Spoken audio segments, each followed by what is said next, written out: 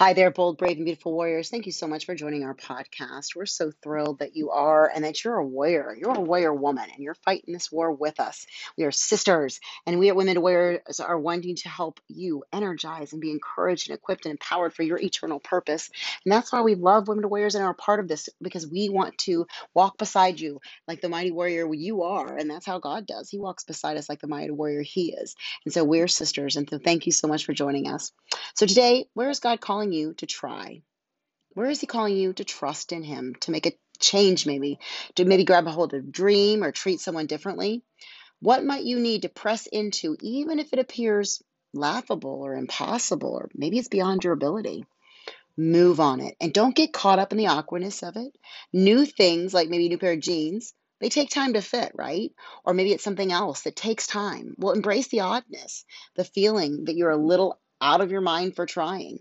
People thought Jesus was out of his mind too, and that never stopped him. People talk, and there will always be vocal dream killers and shame speakers.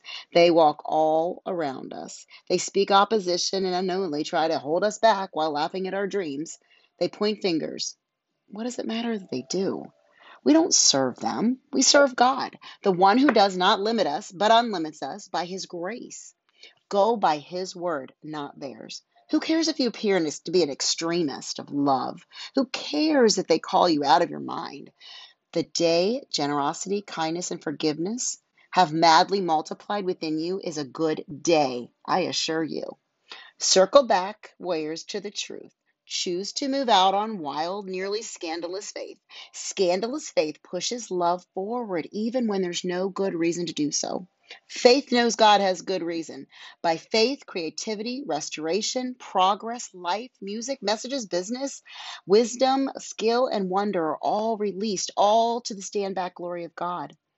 Spirit-filled, empowered women step out despite opinions, risks, failures, their past track record, or their perception of themselves.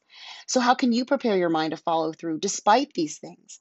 What can you tell yourself? Write down your motivational truths from Scripture. Refer to them. Like, for example, God is able to do immeasurably more than all we ask or imagine, according to His power that is at work within us.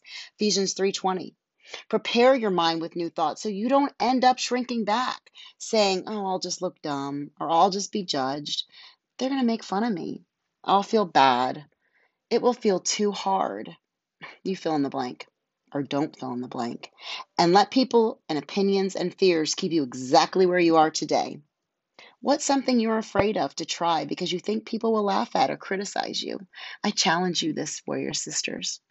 Thank you so much for joining us today on our podcast. Don't let anything limit you.